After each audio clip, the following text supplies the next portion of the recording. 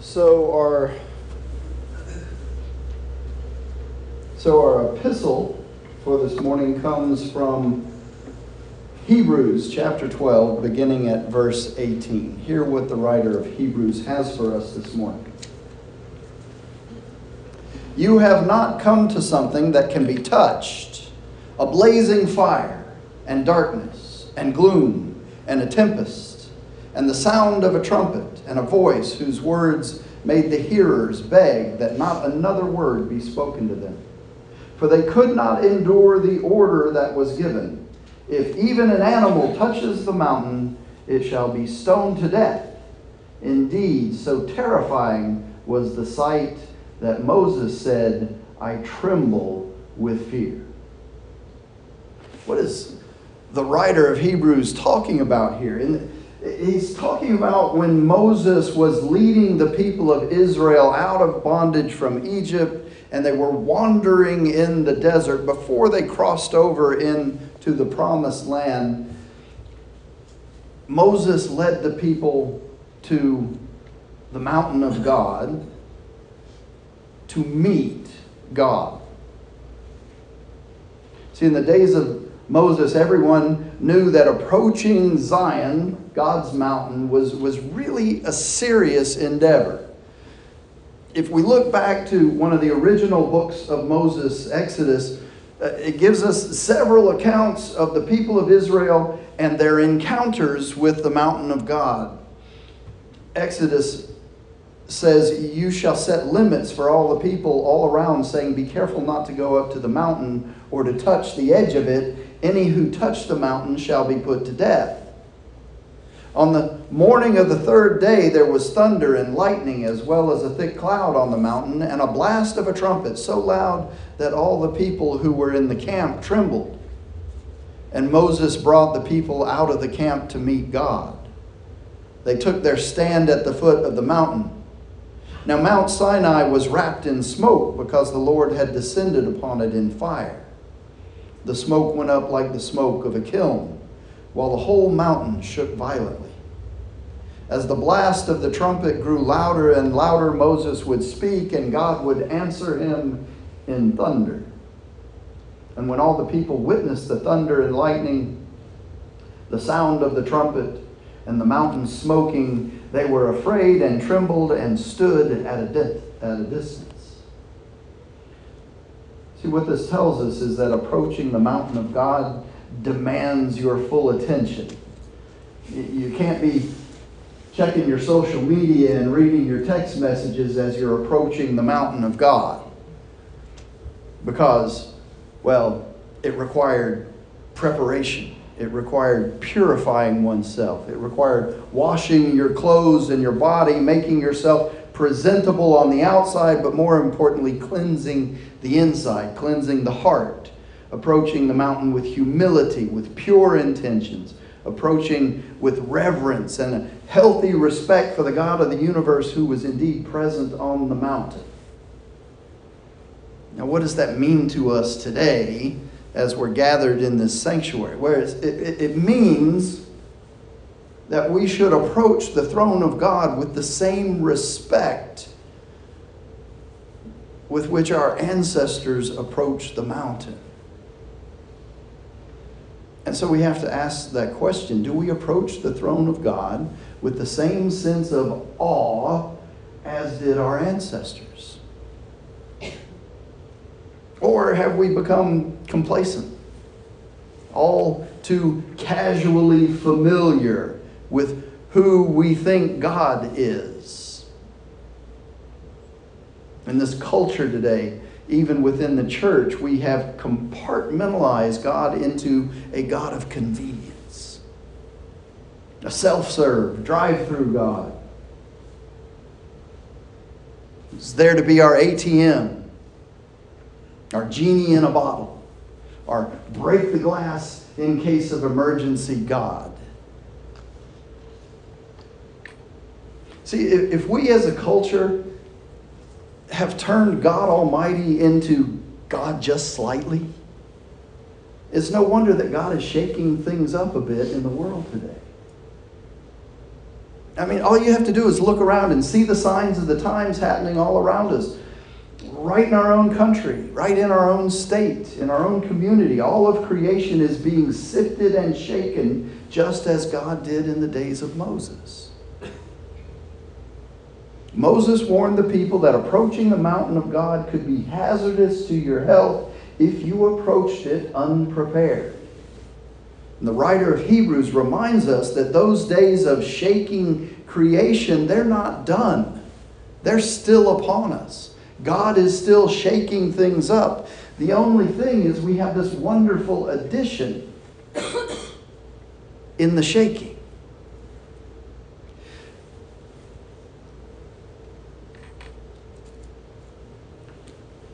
I've told this story before, but it popped up in my memories on Facebook just the other day, so I thought I would include it this Sunday. Because these scriptures, this one in particular, reminds me of when my daughter Brittany and her husband and at that time just one grandchild, or their eldest son Ransom, were in Nepal as missionaries during that incredible earthquake that they had. It killed 8,000 people and injured 21,000. And she and her little family were living in the heart of Nepal as missionaries, taking the gospel of Jesus Christ into the mountains of the Himalayas, reaching unreached villages. And their home base while they were there was this concrete block of apartments in the heart of the city, Nepal. And the morning of the day of the earthquake, it was Ransom's birthday. And they went to the marketplace and they were going to buy him a little something for his birthday, and they were going to get all the ingredients necessary to make him a birthday cake. There weren't any Betty Crocker mixes on the supermarket shelves. You had to go find flour and whatever else you need to make a cake. And so they were doing that, and they went out to the market and they got back to their apartment later that morning, and shortly thereafter at 11:56 Nepal Standard Time, the earthquake hit with a magnitude of 8.1. Now I don't know if you know the scale, but that's a big quake. And as Brittany describes it, she said the world around them was shaken. The buildings were shaken. The people were shaken. It seemed in that moment for them that all of creation was shaken. The marketplace where they had been just minutes before was leveled. It was decimated. The buildings around their apartment building were leveled. But they and their lone little apartment building remained standing and unharmed. All around them was fear and chaos, but their faith remained unshaken. It's a wonderful story, but it illustrates that even though our surroundings seem to be shaking, even though there may be things in our lives that are in chaos, as long as we have our faith, we can remain unshaken. It says, as a denomination, we have endured a great shaking recently, have we not? Our faith is being tested. Our willingness to be steadfast and righteous and obedient to God's word is being sifted. And so the world around each of us, as far as our church is concerned, is shaking. Likewise, in our own personal worlds, our own personal lives, there may be some shaking going on. Finances, relationships, illness. Our human condition might be shaking today. But see, the writer of Hebrews reminds us that those days of shaking are still upon us with that one wonderful addition. Listen to Scripture as the writer of Hebrews continues. But you have come to Mount Zion and to the city of the living God, the heavenly Jerusalem, and to innumerable angels in festal gathering, and to the assembly of the firstborn who are enrolled in heaven, and to God, the judge of all, and to the spirits of the righteous made perfect, and to Jesus, the mediator of a new covenant, and to the sprinkled blood that speaks a better word than the blood of Abel. See that you do not refuse the one who is speaking. For if they did not escape when they refused the one who warned them on earth, how much less will we escape if we reject the one who warns from heaven? At that time his voice shook the earth, but now he has promised, yet once more I will shake not only the earth, but also the heaven.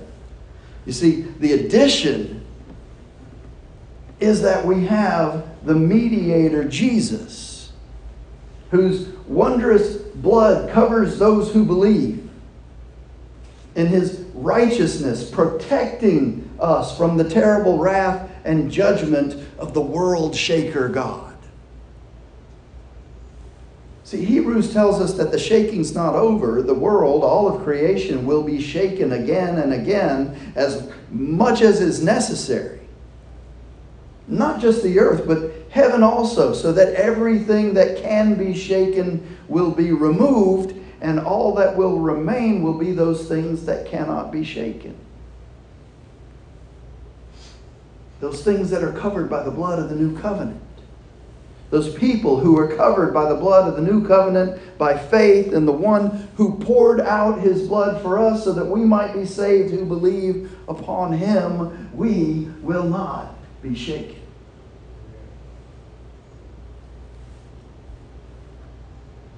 Hebrews continues. This phrase, yet once more, indicates the removal of what is shaken, that is created things, so that what cannot be shaken may remain. Therefore, since we are receiving a kingdom that cannot be shaken, let us give thanks by which we offer to God an acceptable worship with reverence and awe. For indeed our God is a consuming fire. See, we're here this morning to offer to God an acceptable worship. An acceptable worship offered with broken and contrite hearts, humble, full of reverence and awe for the one who created us. We who believe, we won't be shaken. And because we have been given this wonderful free gift of a kingdom that will not be shaken, we should approach the altar of God with thanksgiving, with reverence, with awe, with humility, with joy, and with a heartfelt worship, because our God is all-consuming. He is all in all. Everything we could ever need and more wonderful than we could ever hope for or imagine, that is who we worship. See, abiding in Christ, though the whole world crumble into rubble around us, we will not be shaken.